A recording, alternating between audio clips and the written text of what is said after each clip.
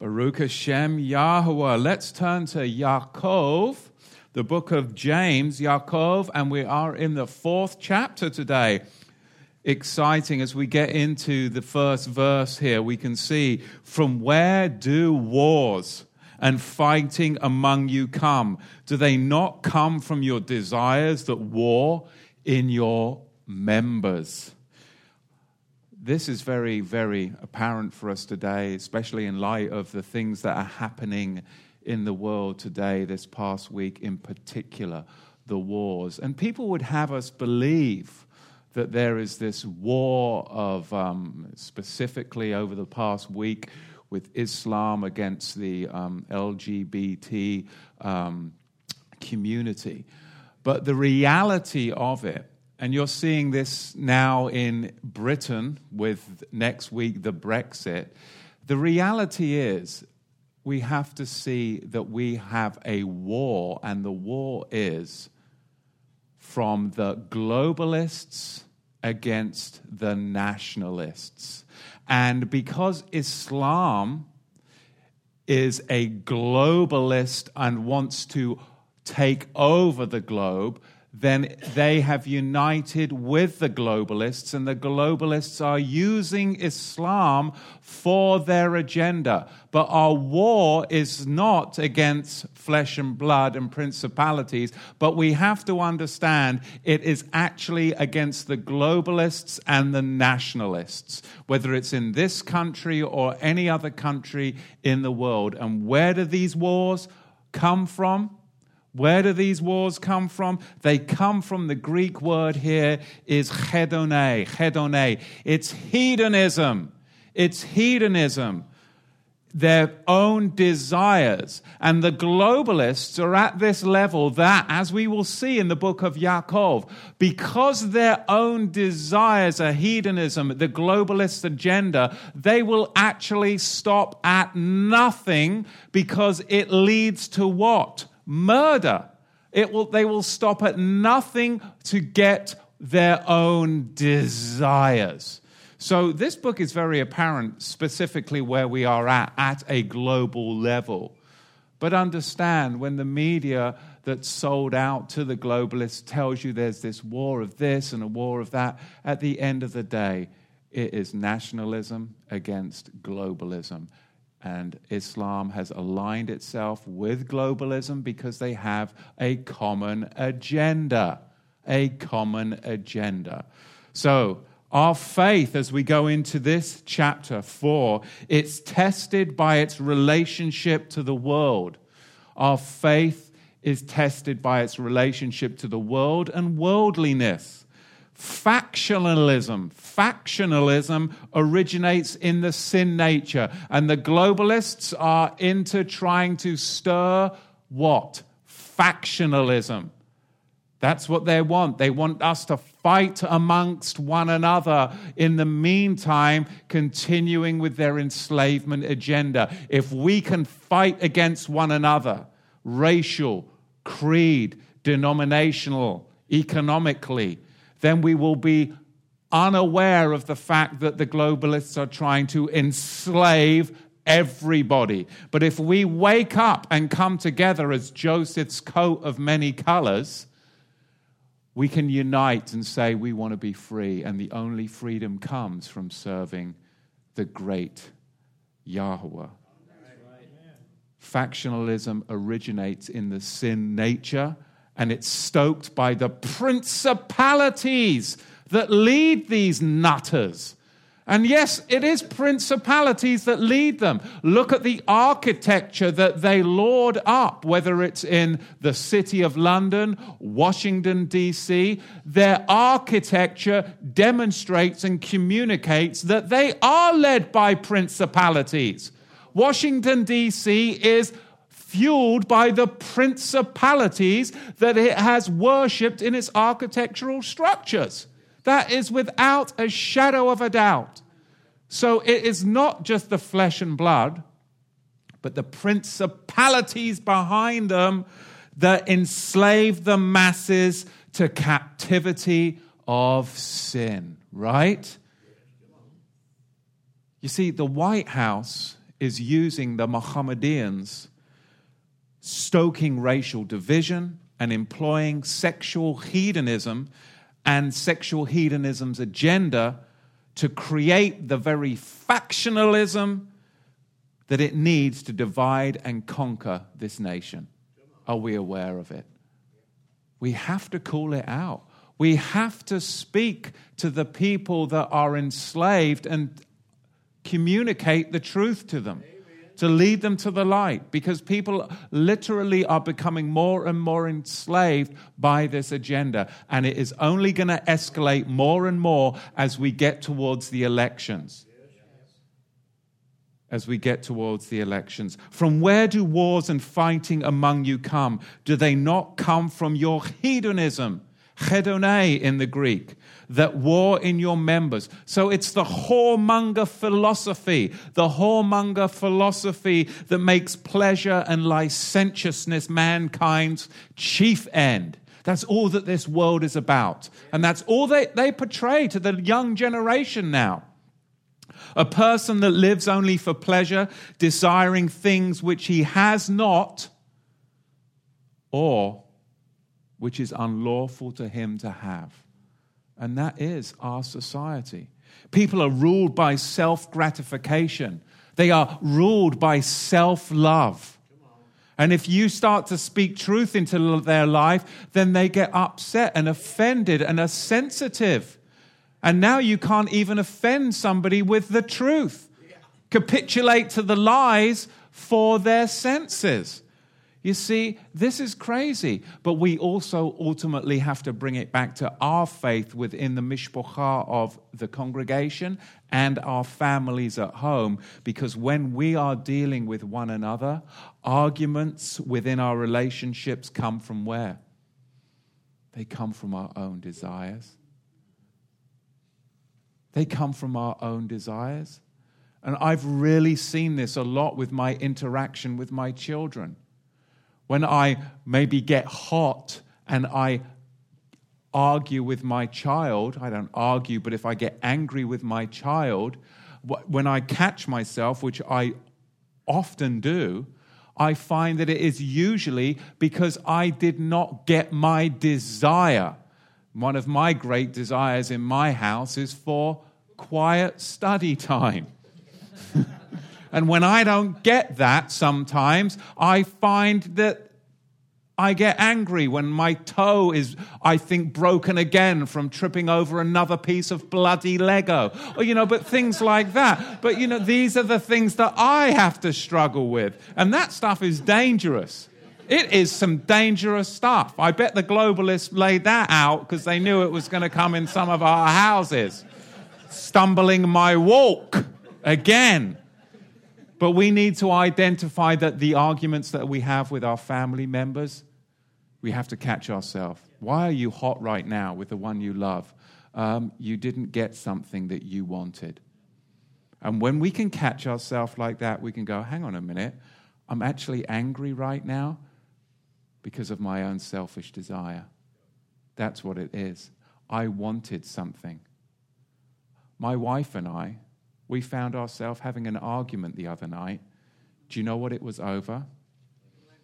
No. What was it over? It was, what did you call it? She called it a salad kit. I've never heard such a thing.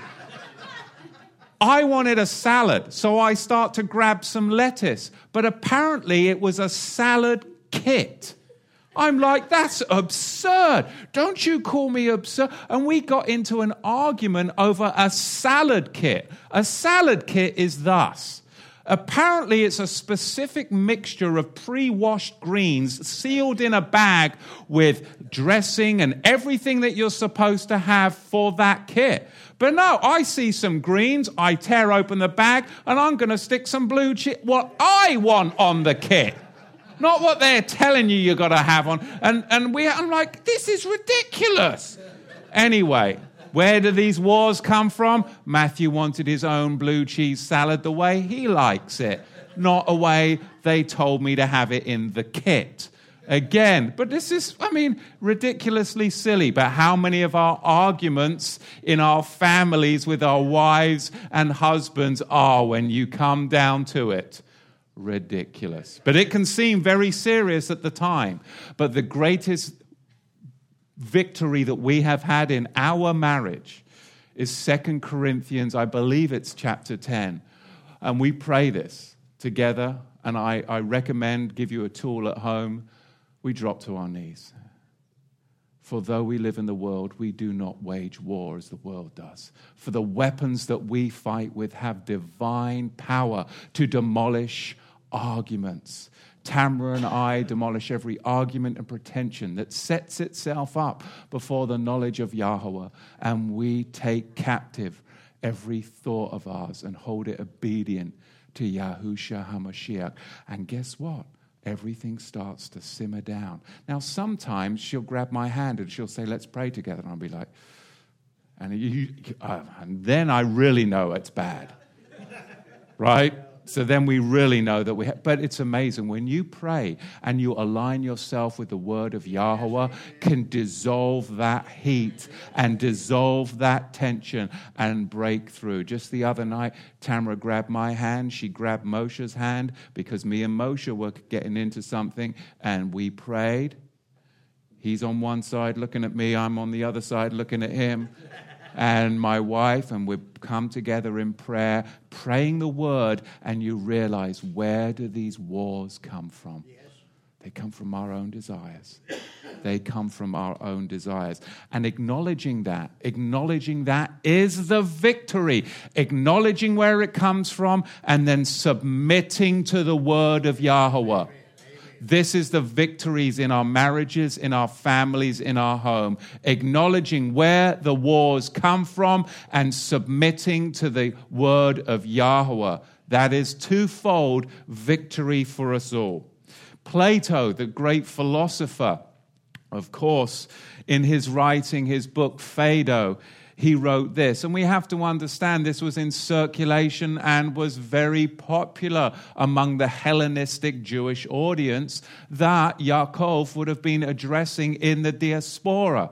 So Plato wrote in Phaedo, and I believe this is where Yaakov was pulling from, he said thus, and the body fills us with passions and desires and fears, and all sorts of fancies and foolishness, so that, as they were, it really and truly makes it impossible for us to think at all. The body and its desires are the only cause of wars and factions and battles. And as the younger generation are so ensnared within the sensual bodily realm, they don't think. You literally can go to college campuses. And I just tried this out on a college student just a few days ago. And I just asked a question. What was the battle between what country and what country in the Second World War? You know, I thought I'd do that for fun. There's no way they're not going to get it. College student. America. There's a good one. Yep. And Korea. Goodness. These are the next politicians for us. But it's all about the body and licentiousness that the brain has turned to mush, to absolute mush. I think it was Mark Dice that went to a college campus when there was a gun violence in America and said something like this. Do you think if there was better gun legislation, that Lee Harvey Oswald wouldn't have been able to shoot Jesus Christ? Oh, yeah, I definitely think, yeah. Going around a college campus and asking people if there had been better gun legislation that it would have prevented Lee Harvey Oswald from shooting Jesus Christ. And college students in California are saying, oh, yeah, I think that would be a good idea. That is terrifying. On so many levels, that is terrifying. This is the reality of this world that we live in. And this all comes from what? This globalist agenda of enslaving the masses and bringing in this factionalism. But we have the answers when we recognize and see that any wars come from our own desires, and that if we want victory, we need to acknowledge that and we need to submit to the word of Yahweh. Because otherwise, we would take a fourfold downward spiral progression into worldliness. 4 things that will spiral you down into worldliness so fast that you need to be aware. Number 1, in verse 2, you desire and you ain't got it. You desire and you have not. That's the first spiral down into worldliness. Evil desires and cravings for pleasure that are unfulfilled in rage and the heart of man. And have not means this self-seeking is always frustrated, is it not? It's always frustrated. The second spiral down into worldliness is you kill. The frustrations of lust, and this is where it really concerns me with these politicians, the globalists. The frustrations of lust for power, the frustrations for lust to violent outbursts if left unchecked. Murder, because hatred in the heart equals murder.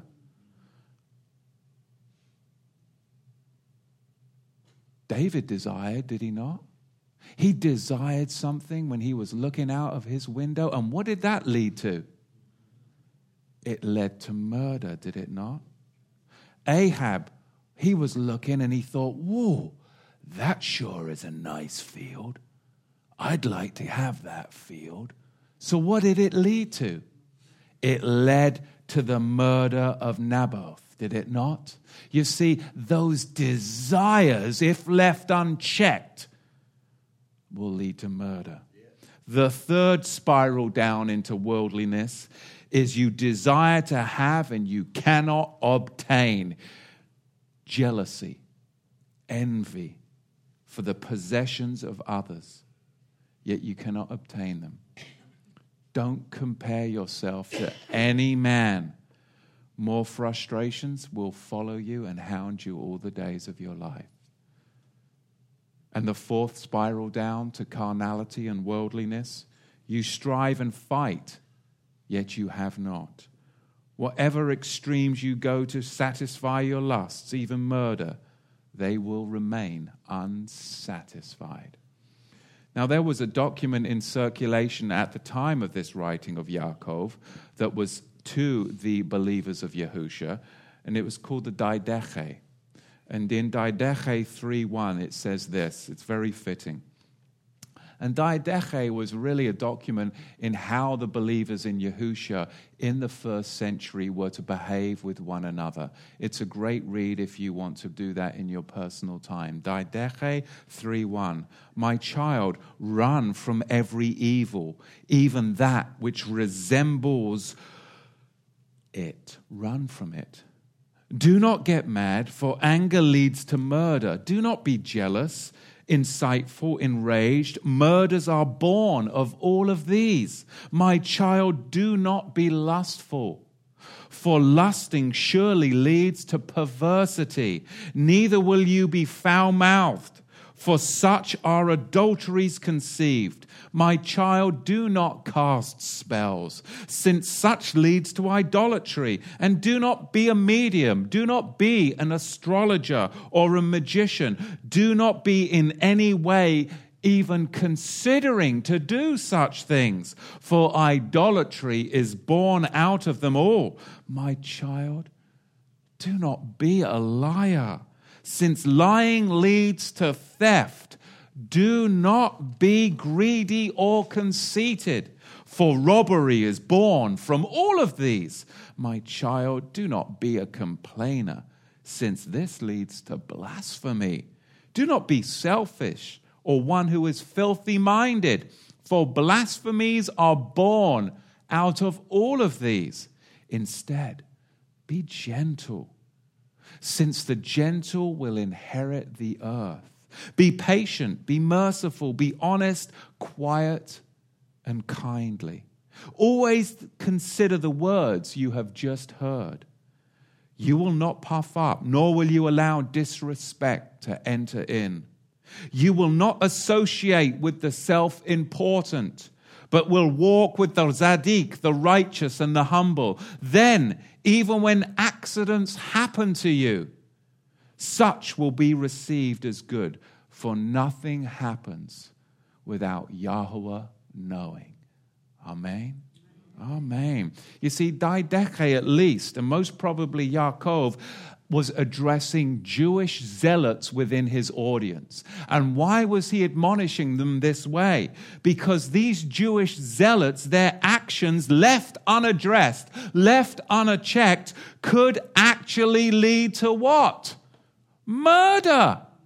Murder with these Jewish zealots, because murder was being practiced by a number within the assembly.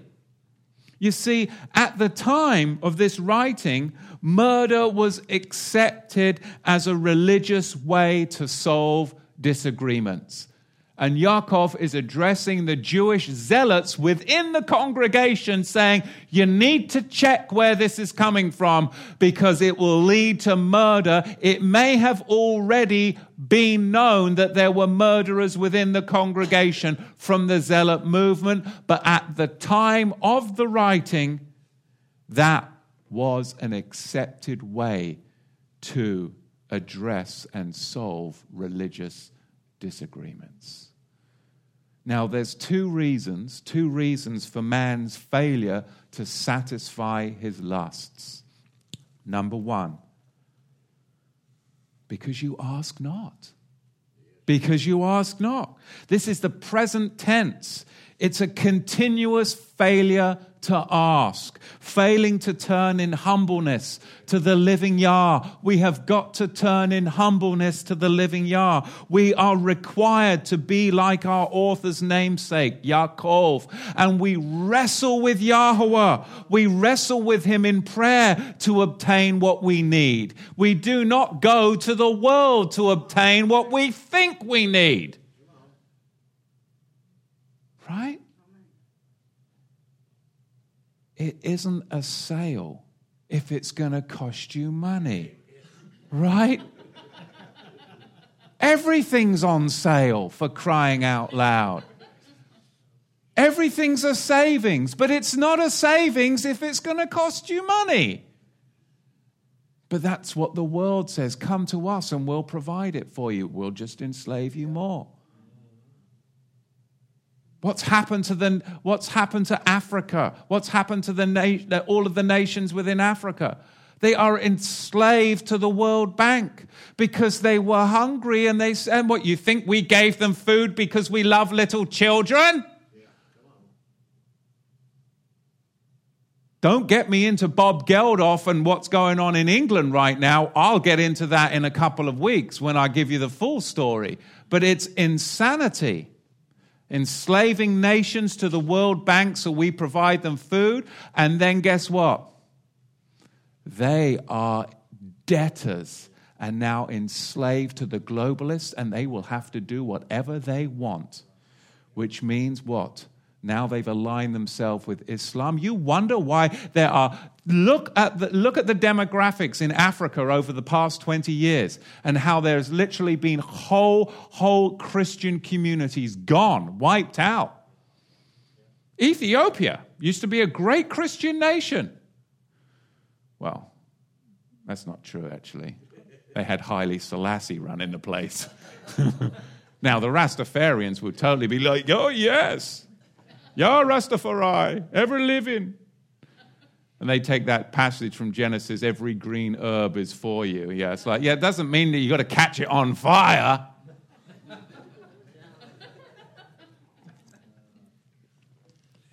There's a lot of that going on in Oregon, isn't there?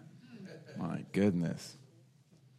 You drive out in the country and all of a sudden you find these chain link fences and these generators and bright lights, and you're like, wonder what's going on in there. Feel bad for the people who are living next door. I mean, that's just waiting for a robbery, isn't it? I mean, seriously, very dangerous, very dangerous. 2 reasons I was saying for man's failure to satisfy his lusts. Number 1, because you ask not. Number 2, you ask and receive not because you ask amiss, that you may spend it on your own lusts. You see, man asks amiss due to his wicked inclinations of his heart. He's wrongly motivated, is he not? You see, there are actually prerequisites to prayer. In verse 6, lay aside pride and approach Yahweh in humbleness.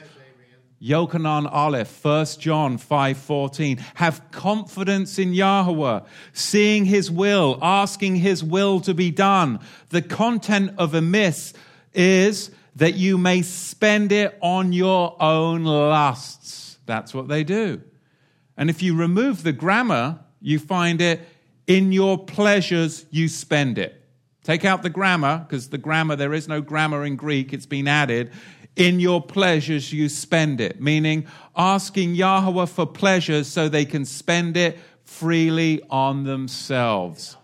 That's called prodigal son stewardship. We don't want that. Look at verse 4. You adulterers and adulteresses. And of course, this is in the feminine plural collective. It's talking about Israel, the bride of Yahweh. Now, the Tanakh is where we find the concept of spiritual fornication. And it's caused why? How?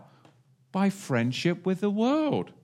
They wanted to get friendly and go back to Egypt, right? So they fornicated and they were adulterers and adulteresses because they said, oh, the garlic and the onions and this Moses, he's not coming down. And the next thing they know, they've got themselves Attis, the bull, and they've made a golden idol.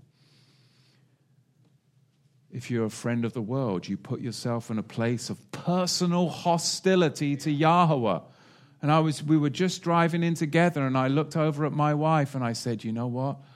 I hate the world. I have no affinity with it. I have no problem with this verse in Yaakov chapter 4. It's not even a temptation for me. It is not a temptation for me. I mean, I've lived a very, very interesting life, and, you know, I mourn my sin, and we'll get into that later, but I also understand that Yahweh has me here for a specific purpose and a specific reason. And part of my testimony is that from the age of 13, I delved all the way into everything for 11 years. Everything the world had to offer, I tasted and I did. Everything. And it left me dead, empty. And my heart, I knew that I had seen things that no man should have seen. I knew I had set my hand to things that no hand should have touched. I knew my tongue had said things that no tongue should have said. And I knew that nothing could be done for me. I knew that Buddha abandoned his wife. He abandoned his children, and that his carcass is turned to dust. He's rotted in the grave, and that he couldn't help me. I like the idea of the Hare Krishnas running around London. They were a bunch of nutters, still are, and I grew up with a bunch of Hare Krishnas. If you're in London, they're everywhere. It appealed to me. But it's not going to help with the fact that I knew what I had done. Now, Native American spirituality appealed to me. So off I go to the chief and off I go to the sweat lodges. And I'm smoking the peace pipe. I like that. It's kind of like, pretty similar to the lifestyle I had been living. Can't we throw a little bit of stuff in this and make it go a whole lot better when we're having hallucinations in the lodge? But anyway, this is my heart, deceitfully wicked above all things. At the end of the day, the reason I came to faith is because I knew that if there was redemption, that it could not be found in anything that I did. And that if there was redemption, it had to be outside of myself and outside of any man that is dead. And when I was given the truth of the resurrection of Yahusha and the Keporah atoning coverage of sin, that I could now enter into the presence of Yahweh, I knew it was truth. Because I knew. You could put a Bible in my hand and set me out on the corner of the street, and I still would have been filthy rags. That's the works of men, but only the inward work of redemption. That's the testimony. That's the testimony that we all have. Inward purification, because we no longer are adulterers and adulteresses. Look what it says. You do not want to be a friend of the world. I hate what the world did to me, because I joined myself and became a slave with it. And I tasted of everything that it had to offer, and it was nothing but death. Romans chapter 8 verse 5 says thus, for those who live according to the flesh set their minds on the things of the flesh. But those who live according to the Ruach, the things of the Ruach. For to be carnally minded is death, but to be spiritually minded is life and shalom. Because the fleshly carnal mind, it's an enemy of Yahweh. If you love the world, you want to go and do all of that, you are an enemy. I acknowledge I walked hand in hand with Satan, and I was an enemy of Yahweh. For all of those years, I didn't know it, because I was so blasted that I didn't care. And that's exactly what the world wants you to do. Take away your senses so that you don't even acknowledge that there are spiritual repercussions for everything you say, do, see, touch, smell, and eat. But to be spiritually minded is life and shalom, because the fleshly mind is an enemy of Yahweh, because it's not, listen, how is it an enemy of Yahweh? Because it's not humbled itself to the Torah of Yahweh. Nor indeed can it be. They'll fight the Torah at every word that you give. They will fight it. They'll fight it with the traditions of men. They'll fight it with highbrow theology. They'll fight it with carnality, licentiousness. They'll all fight it, but it all comes down to they will fight the Torah of Yahweh. And they will not humble themselves to the Torah of Yahweh, nor indeed can they. So, those in the flesh, those standing proud against the Torah, cannot please Yahweh. Then you skip down to verse 12 in Romans chapter 8. If you continue to live this way, you'll die. Only the sons of Yahweh, those led by the Ruach, will live, and they will be called children and heirs. Heirs of the covenants of promise, Ephesians 2:12. You see, enmity against Yahweh and his Torah means you're carnal and you're going to inherit death. It's that simple. You cannot get around it with the traditions of men. Romans chapter 8. You know, Romans Road. How many of you did the Romans Road when you were in other establishments? Oh my goodness. You like that one? Is that okay? Is that okay? Are we okay with the other establishments? Are we? Is that okay? All right. Crying out loud. I'm trying, people. It's against my nature, which is carnal. No, it's not. It's fleshly. No, it's not. When I say those things, though, I do get those charges, do I not? I'm trying. I'm a work in progress. If you had known how far I have traveled, not all as holy as you guys. I was disadvantaged. I had a very disadvantaged youth because of my own carnal, fleshly desires, all self-brought on, I must say. Verse 5, do you think that the Katuv said in vain, the Ruach made to dwell in us is being provoked to envy? This is just fascinating to me. Fascinating as we delve in more and more into the scriptures. Do you think that the Katuv said in vain, the Ruach made to dwell in us is being provoked to envy. Now, there's a couple of ways that you can take that, the Ruach made to dwell, and we'll get into that. But we have to understand, we go back to the mountain, Shemot, Exodus chapter 20, verse 4, the second commandment. We know that Yahweh is a jealous Elohim, and the Ruach he put within us craves and yearns for him like longing affections of a lover. It's like a lover's jealousy over a rival. Yahweh is unwilling to share us with the world. He is so jealous of us, like a lover for a rival. He is unwilling to share us with the world, and the world is his rival. And that's why there is that enmity, right? You can understand where he's coming from. Put in the Kadosh realm of the Shamayim, the heavens. In the Testament of Dan, if you haven't read the Testament of the 12 Patriarchs, it's very great nighttime reading. I find the older I get, the more and more I read. It's just insanity, isn't it, honey? I mean, I can like 18 hours non-stop. I'm totally great with that. And Tamara's like, and now my daughter's getting older. She's got the way she makes my tea is just phenomenal. I mean, I don't even have to get up. I'm like, and I have this little tone I say, and it goes, she'll come running. Hattie. And she'll come, yes, Papa? I'll say, give me a cup of tea. And then she'll bring me in a square. I'm good. I mean, I hardly have to get up. It's phenomenal. So, I mean, my family, they are so good and understanding. So I really, really recommend the Testament of the 12 Patriarchs. The Testament of Dan 1:5, it says thus, I confess, therefore, to this day, to you, my children, that in my heart I resolved on the death of Joseph, my brother, the true and justly man.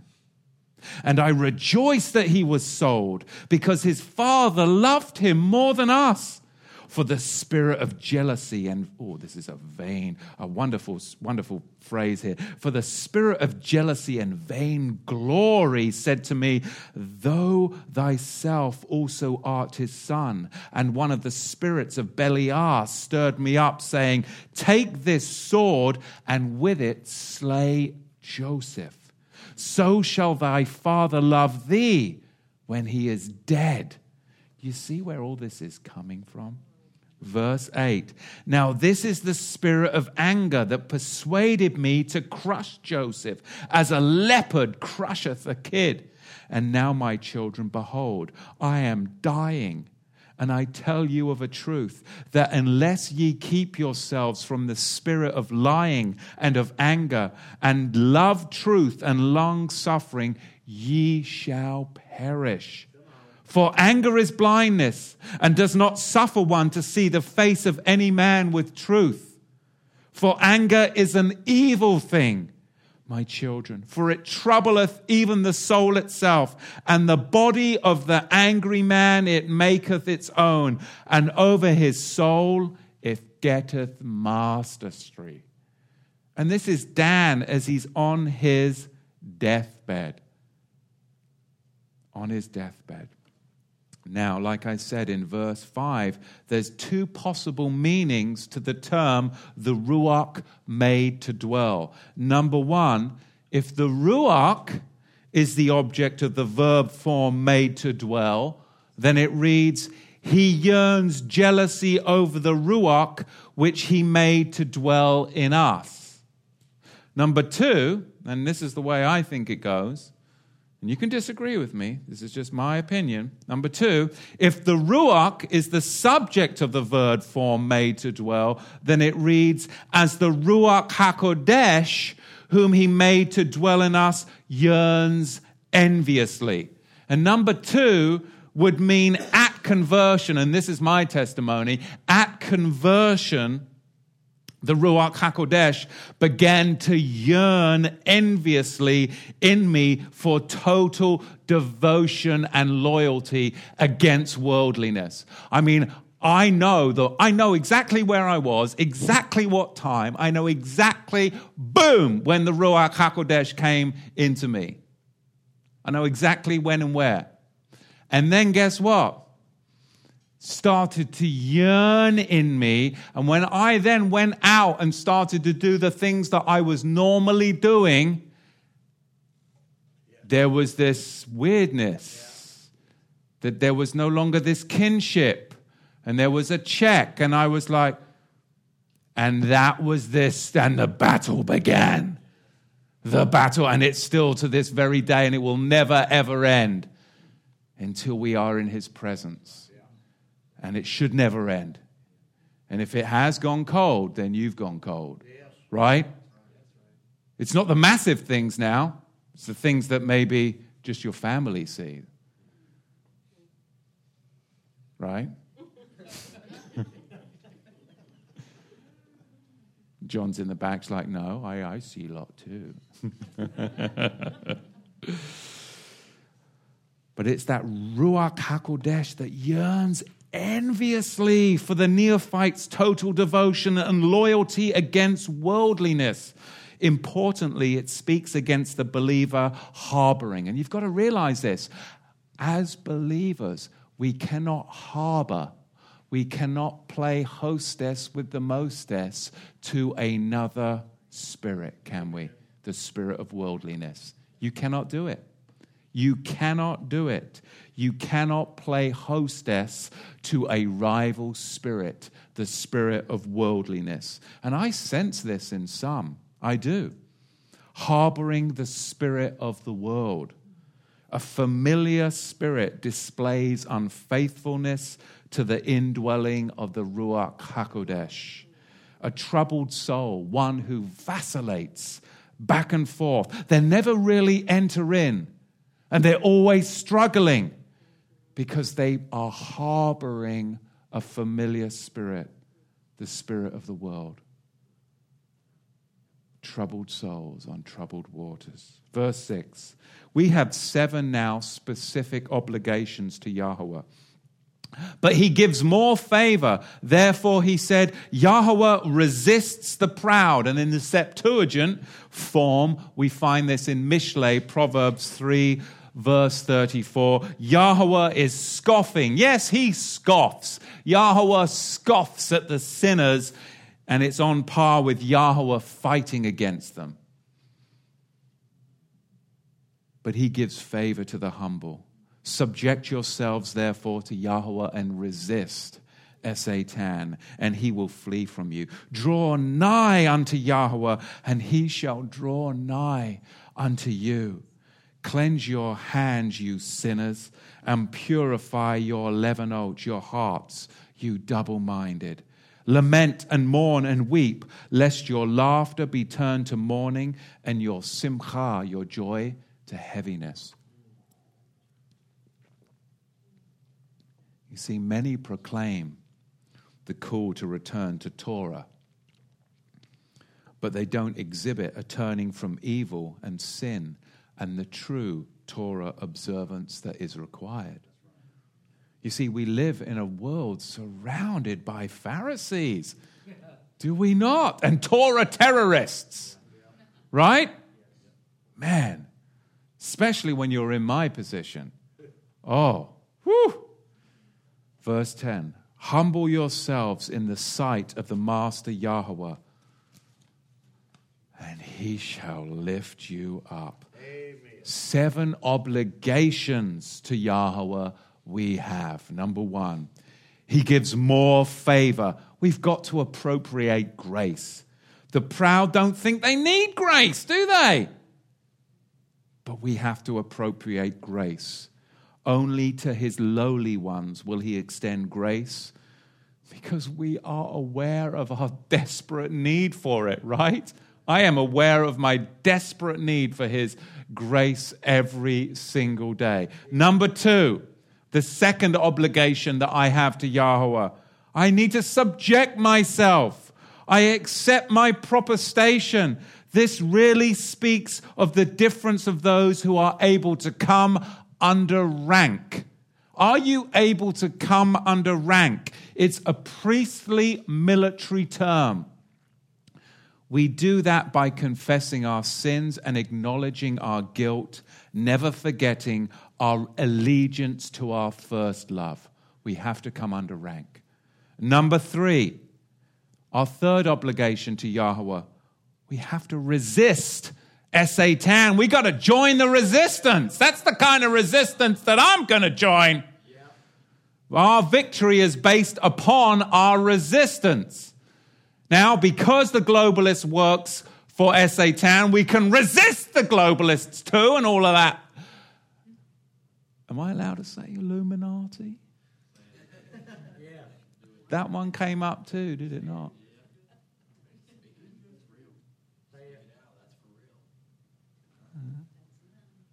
It's hard. I have to try and scale it.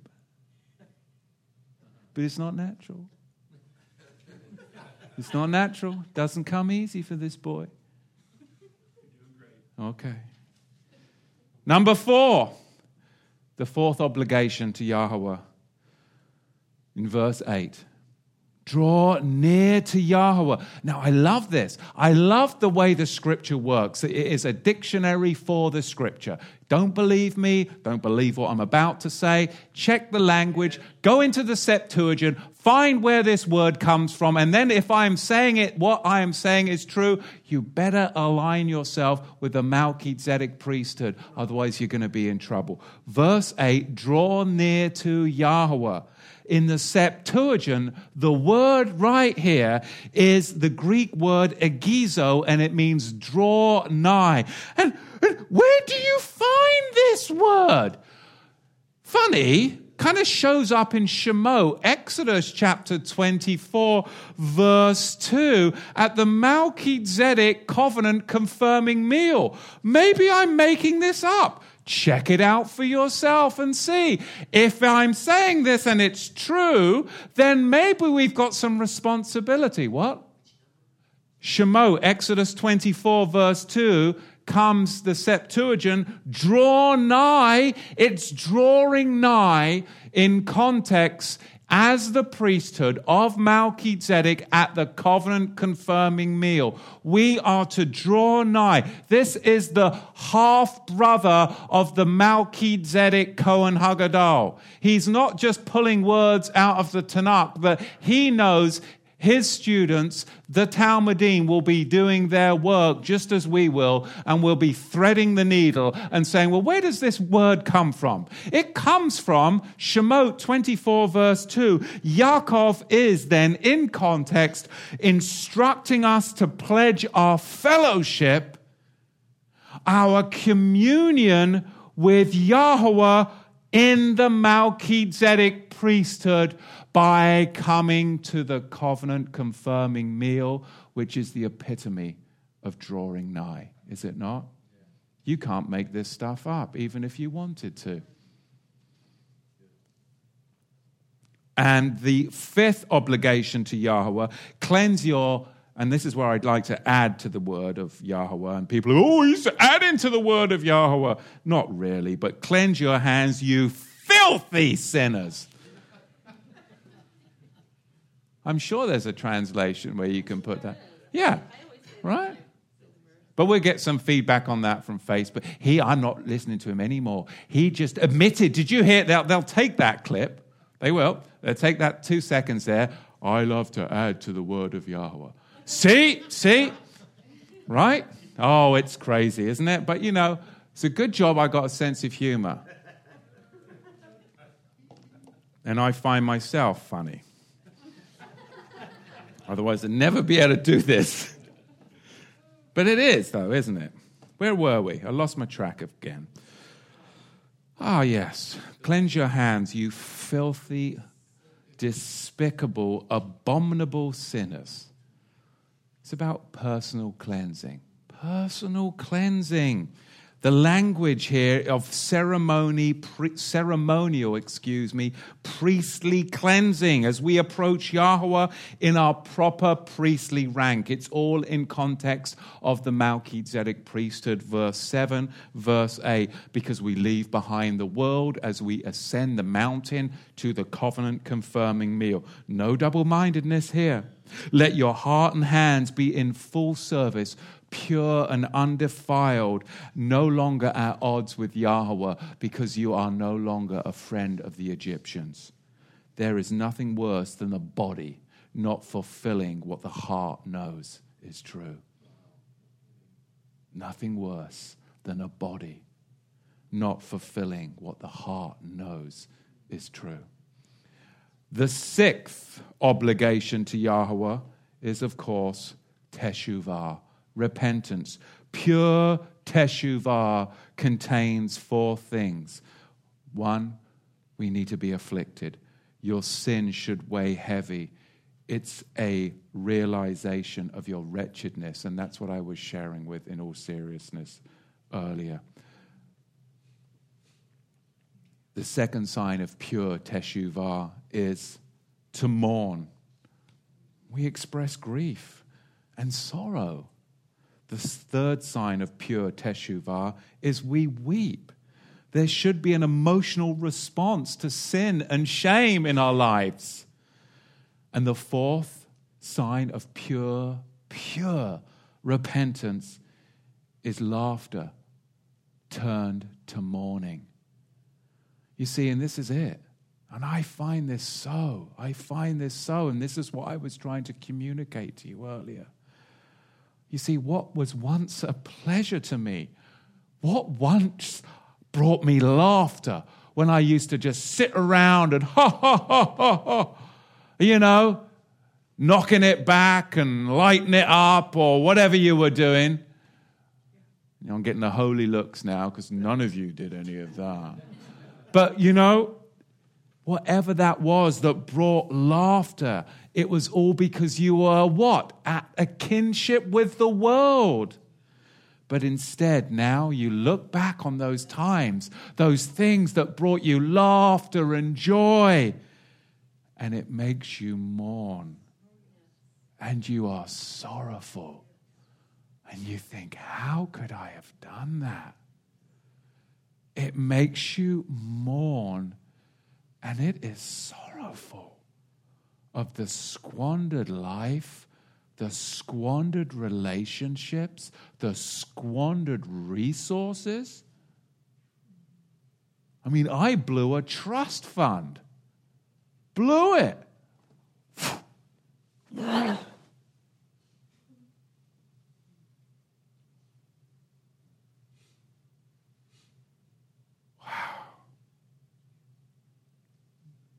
Seven obligations to Yahweh.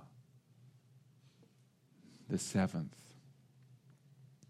humble yourselves in the sight of the Master Yahweh, and he shall lift you up. We got to pitch pride overboard, don't we? We have got to pitch pride overboard.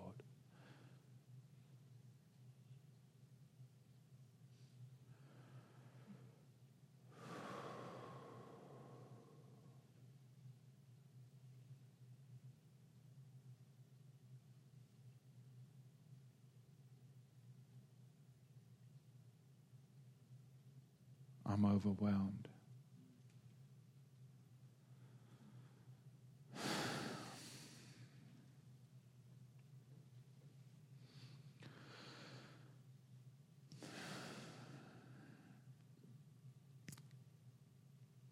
Verse 11. Speak not evil one of another. Israelite brothers. He that speaks evil of his brother and judges his brother speaks evil of the Torah. And he judges the Torah. But if you judge the Torah, you are not a doer of the Torah, but you are a judge of it. You see, there's this low value and then there's this overvalue. And this is the dichotomy that we see in the traditions of men.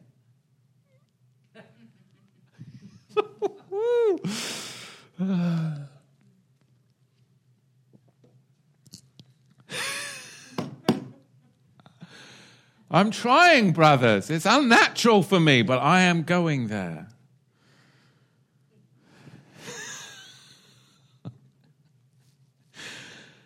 Oh, dear. What was I saying? What verse were we in? What's going on here? Verse 11. Let's back up. Let me compose myself. It's an inside joke. It's an inside joke. Verse 11, speak evil not of one another, or speak not evil of one another, Israelite brothers. He that speaks evil of his brother and judges his brother speaks evil of the Torah and judges the Torah. But if you judge the Torah, you are not a doer of the Torah, but a judge of it. And I'm laughing because I'm trying to get over the inside joke here. But truly there is a distinction, and we find this dichotomy between low value and overvalue when it comes to this verse, because the traditions of men place a low value here on the law addressed. The traditions of men, they don't value it as Torah at all. How many of you heard, well, this is talking about the new gospel law? So the Torah then has what? An undervalue, a low value placed on it upon the traditions of men. They come across this verse and it's like, well, no, this is a new gospel law that we're talking about. The new gospel law. Like the slanderer, they think they're superior to Yahweh's Torah and bypass it, nailing it to the tree, and you have the lawless gospel. Because they interpret verse 11 with a low value of Yahweh's Torah. They interpret it as the new gospel law. Right? Wrong. But then, on the other hand, of the traditions of men, there's the overvalue of the phrase Torah in verse 11 we find. This other string of men's traditions, they see either Torah, all 5 books, everywhere you find the Greek word nomos. Oh, that's the Torah. Where's the Torah? Nomos, Torah, nomos, Torah. You're like, Torah's everywhere. Torah, Torah. How the Torah are you? What the Torah's going on? I mean, Torah everywhere. They overvalue the phrase nomos as Torah, never rightly dividing the word of Torah and actually coming to the knowledge of the Melchizedek Torah of distinctions of the book of the covenant Torah as opposed to the imposed book of the law, the Levitical schoolmaster. Because to them, nomos is Torah everywhere. So there's these 2 dichotomies with verse 11 of the traditions of men, either undervaluing it, leading to lawlessness, or overvaluing it, leading to Torah terrorism.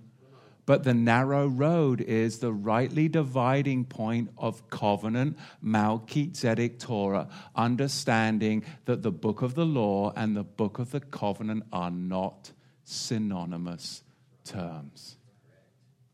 Are not synonymous terms. Don't speak against fellow believers, because that's the behavior of unbelievers, persecuting believers. It's against Torah. There's no article "the" in front of law. So in context of verse 8, looking again at the Septuagint, the Greek word egizo, which we find in Shemot, Exodus 24:12, draw nigh at the covenant confirming meal. The context of the covenant confirming meal and this text is the priestly ceremonial language that appears in it is talking about what Torah? What Torah can it be talking about? We've got drawing nigh from the covenant confirming meal. We've got cleanse your hands. We have all this priestly ceremonial language where the actual Greek word appears in the Septuagint in Exodus 24:2. The only context that bears it up is the Melchizedek mountain book of the covenant reality as a kingdom of priests, cleansing your hands so that you can now operate in the priestly service under Yaakov's half-brother, the Cohen Hagadol, under the order of Melchizedek. The only Torah available at Exodus 24:2 was what? The book of the covenant. That was the only Torah that the language leads us back to. There was no book of the law. There was no Levitical priesthood. That is not the Torah that the language and the context of verse 6, 7, 8, 9, 10, and 11 lead you back to.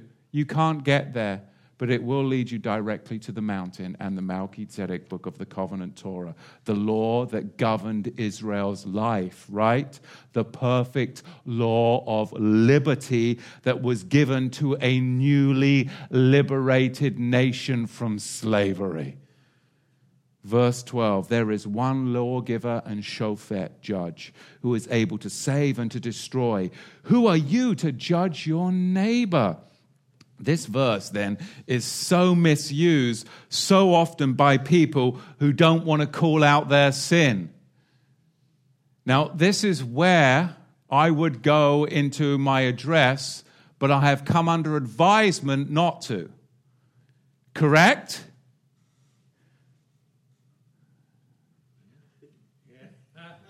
He's blushing in the back, and he's laughing. He's leaving. Now, my nature now is this. Brother's going to throw something at me. He's looking for cabbage. It's not saying that we can't judge people. It's not saying that we can't judge people. It's stating that Yahweh alone declares his will. He is the lawgiver, and he alone enforces his will because he is the judge, right? He punishes those who disobey. He is the ultimate lawgiver. He is the ultimate judge, and he's in ultimate control over the realms of life and death. Yaakov is showing the contrast between Yahweh and man, where man's judgment is limited to the guidelines laid out under covenant Torah, not as a judge of the Torah covenant. Because Yahweh is the judge of the Torah covenant, but man has to then work under the guidelines of that Torah covenant. We find in Corinthia Olive, chapter 5, verse 1 through 13, that Shaul judged. Verse 3, he judged the man, and he told the congregation at Corinth that they were to judge. I'd like to do a little judging right about now, but I've been told under advisement not to do it, because I was going to name names and everything. But I am going to listen to my counselors, because a wise man seeketh many counsel. Now, of course, I'm not saying that my counselors are liberals, because they are not. But the bloody liberals will rip out Matthew 7, verse 1, totally out of context. Ooh, judge not, that you not be judged. You can't judge somebody. Oh, yes, you can. Oh, yes, you can. This isn't saying that you can't make a judgment. It's talking about not making a hypocritical judgment. Yes. That's the context. How many people you start judging someone about how they're sinning, how they're not living according to their test? Well, you can't judge me, brother.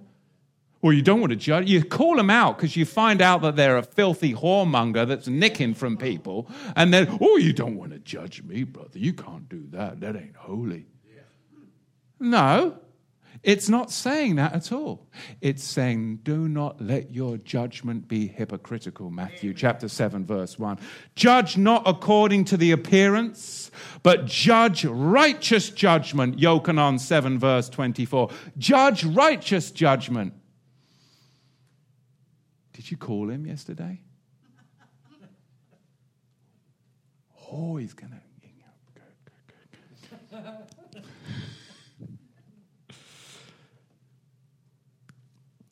righteous judgment is based upon the word of Yahweh, and that's how we are to judge, right?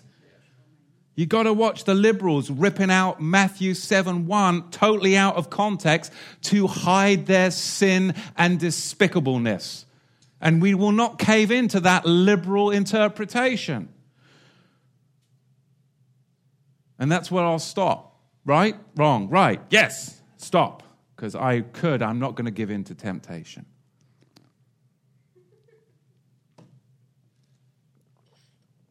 Verse 13. Come now, you that say, today or tomorrow we shall go into such a city and continue there a year. And we'll buy and we'll sell and we'll prosper.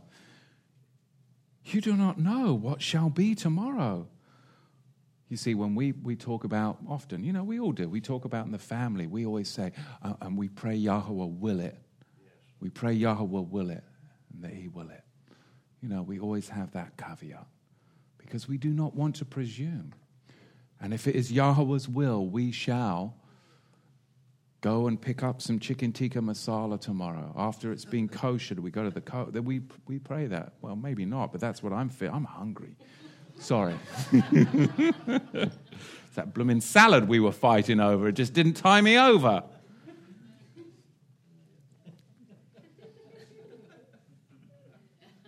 You do not know what shall be tomorrow. For what is your Hayim? What is your life? It is even a vapor that appears for a little time and then vanishes away. For what shall you say? Is the Master Yahweh willing we shall have Hayim and do this or do that? And of course, in context, verse 13 is not talking about chicken tikka masala.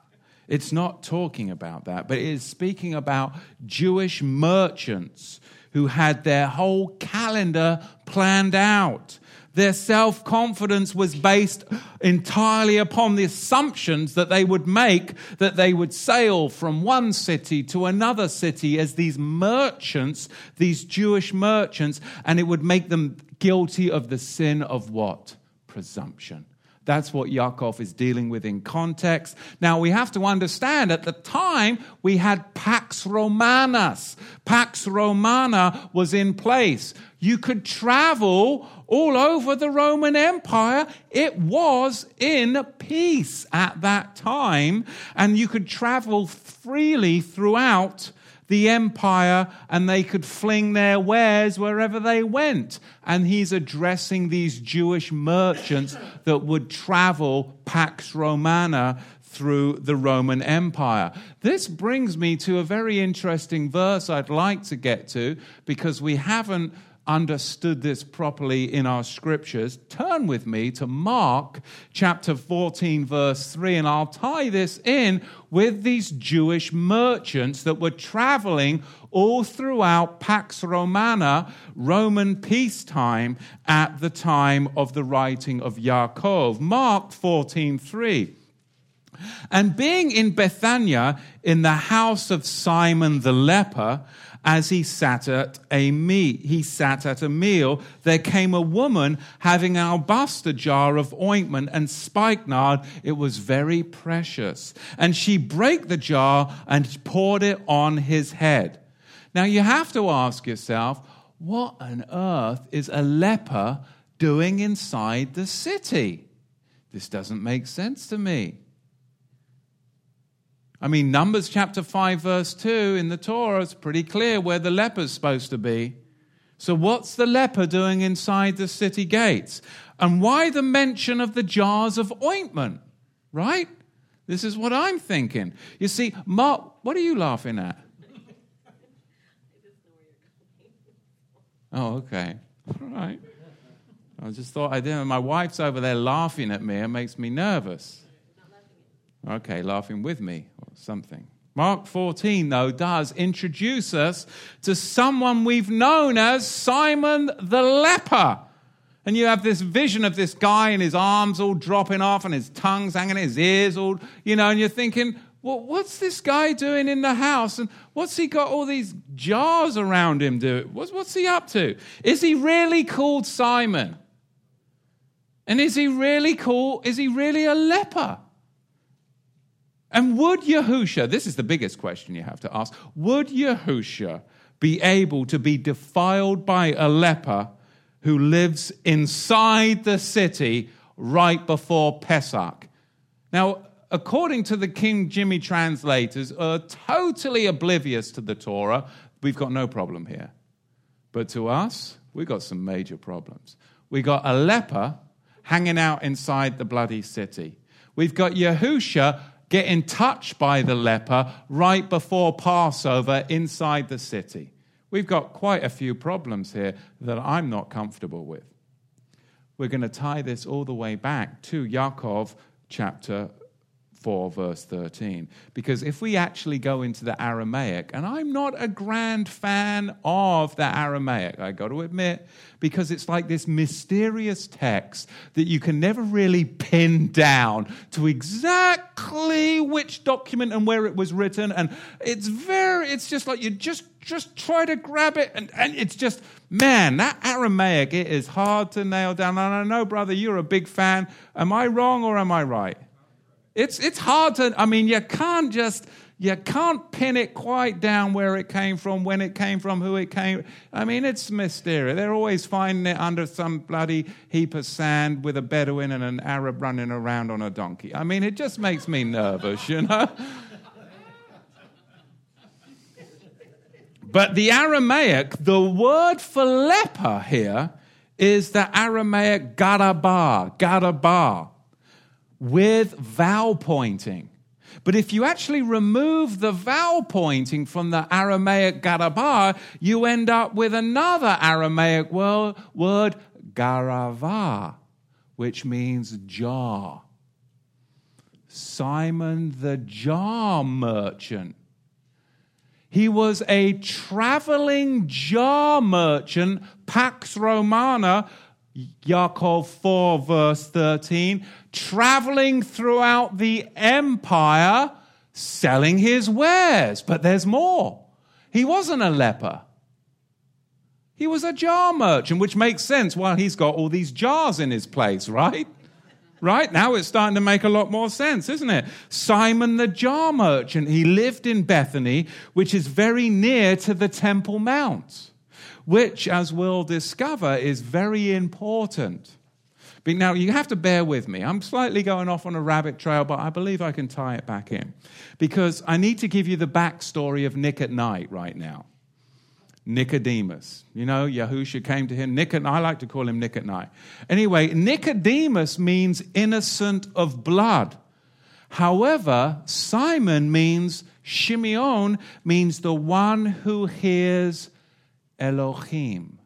The one who hears Elohim. Now, history informs us that Nicodemus was in fact a jar merchant and a trader in grains. Nicodemus is mentioned in rabbinic literature, Tan 19b, 20h, and 21c, as Nakadamon ben Bonai. Nakadamon ben Bonai. Nicodemus is in fact the Greek rendering of that name.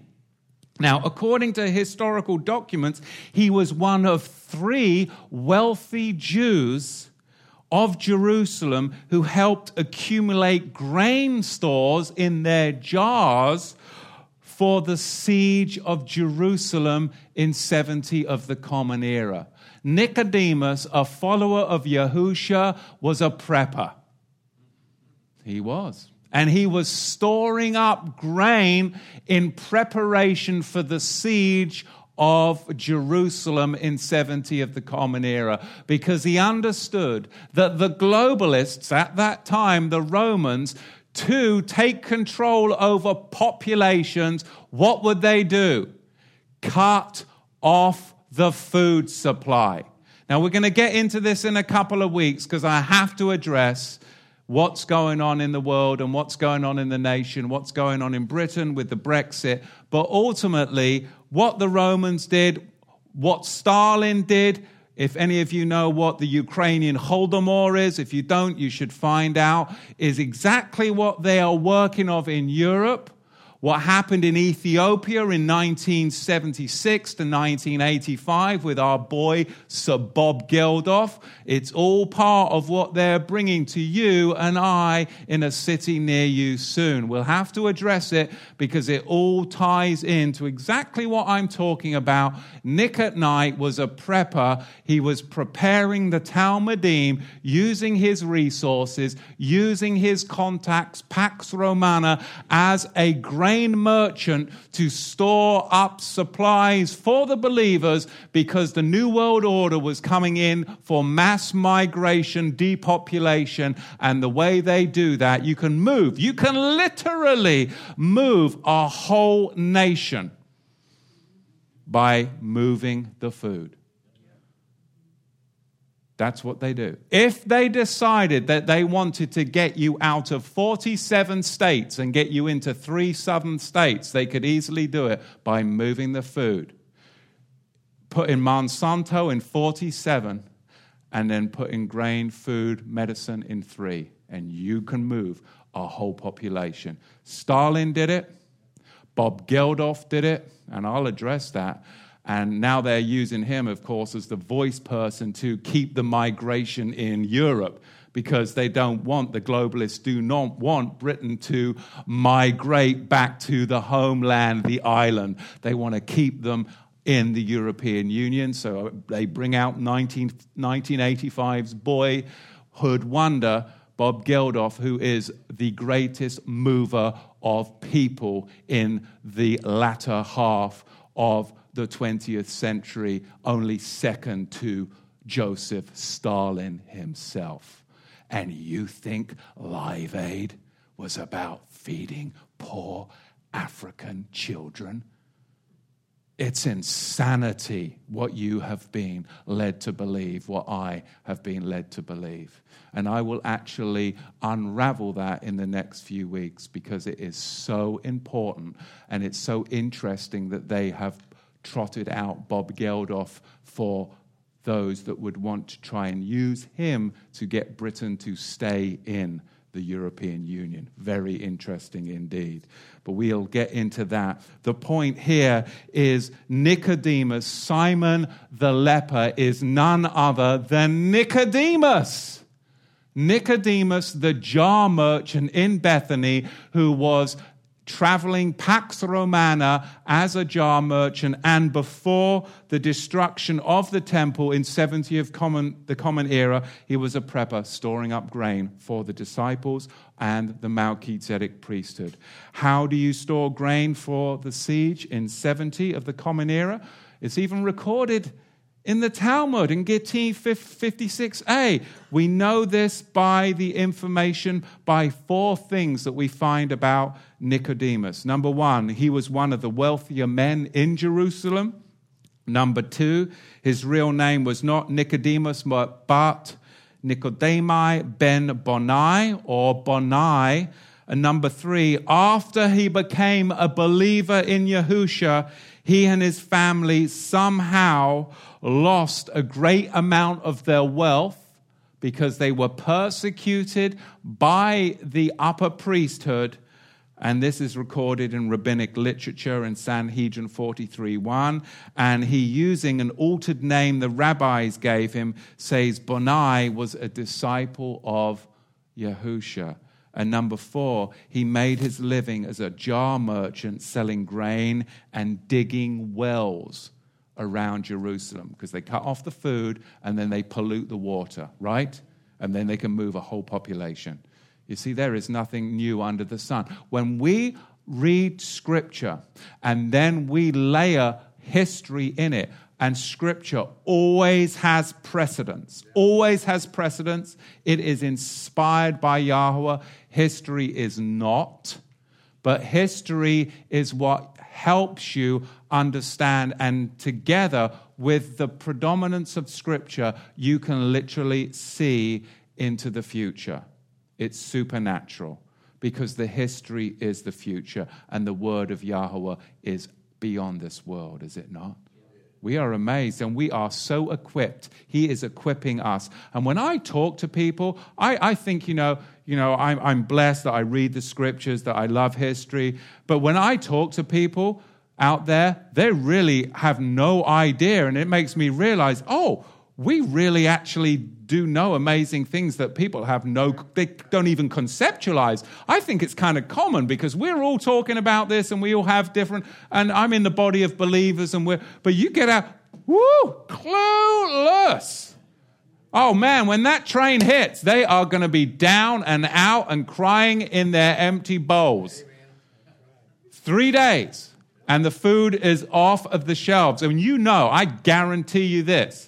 Yahweh told you in his word, when you leave Egypt, you're not going to have any food and no fluid is going to touch your tongue for 3 days.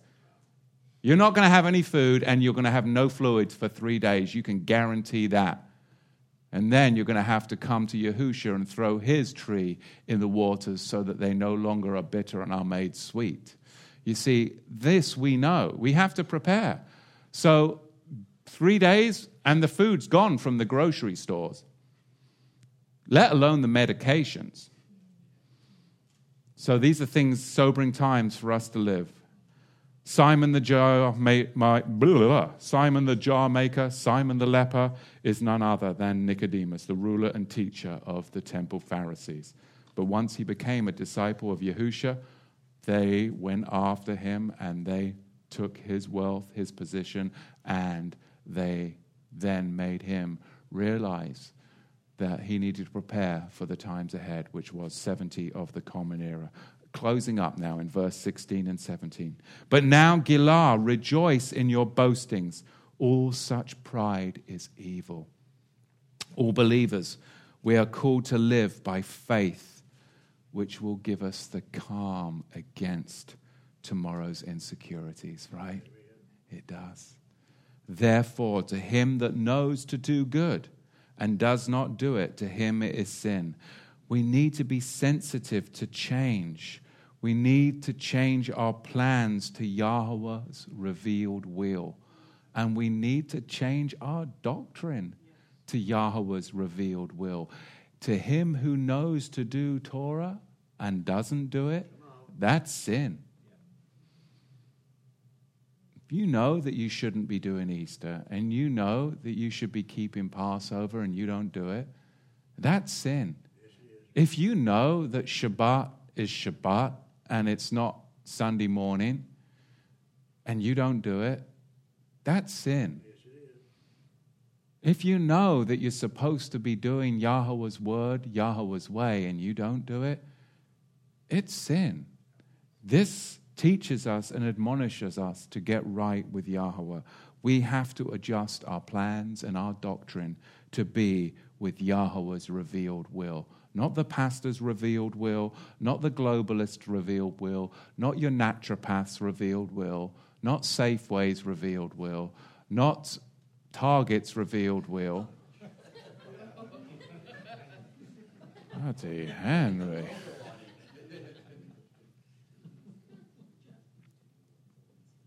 We have to humbly seek his face.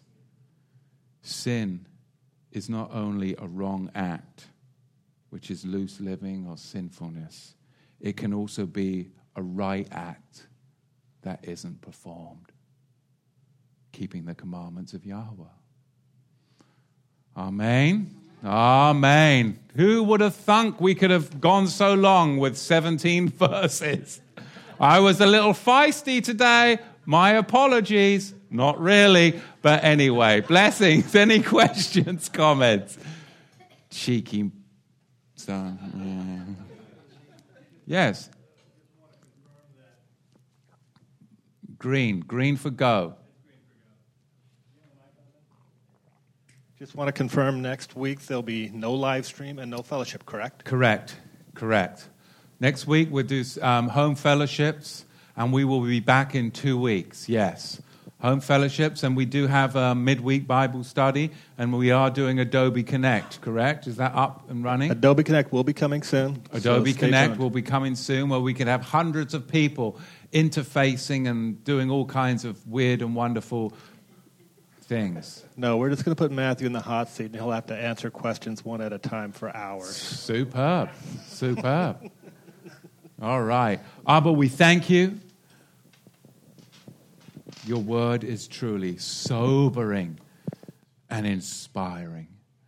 Abba, let your will be done and you reign in our hearts, in our minds, in this temple body you have given us, in Yahusha's mighty name. Amen, and be blessed.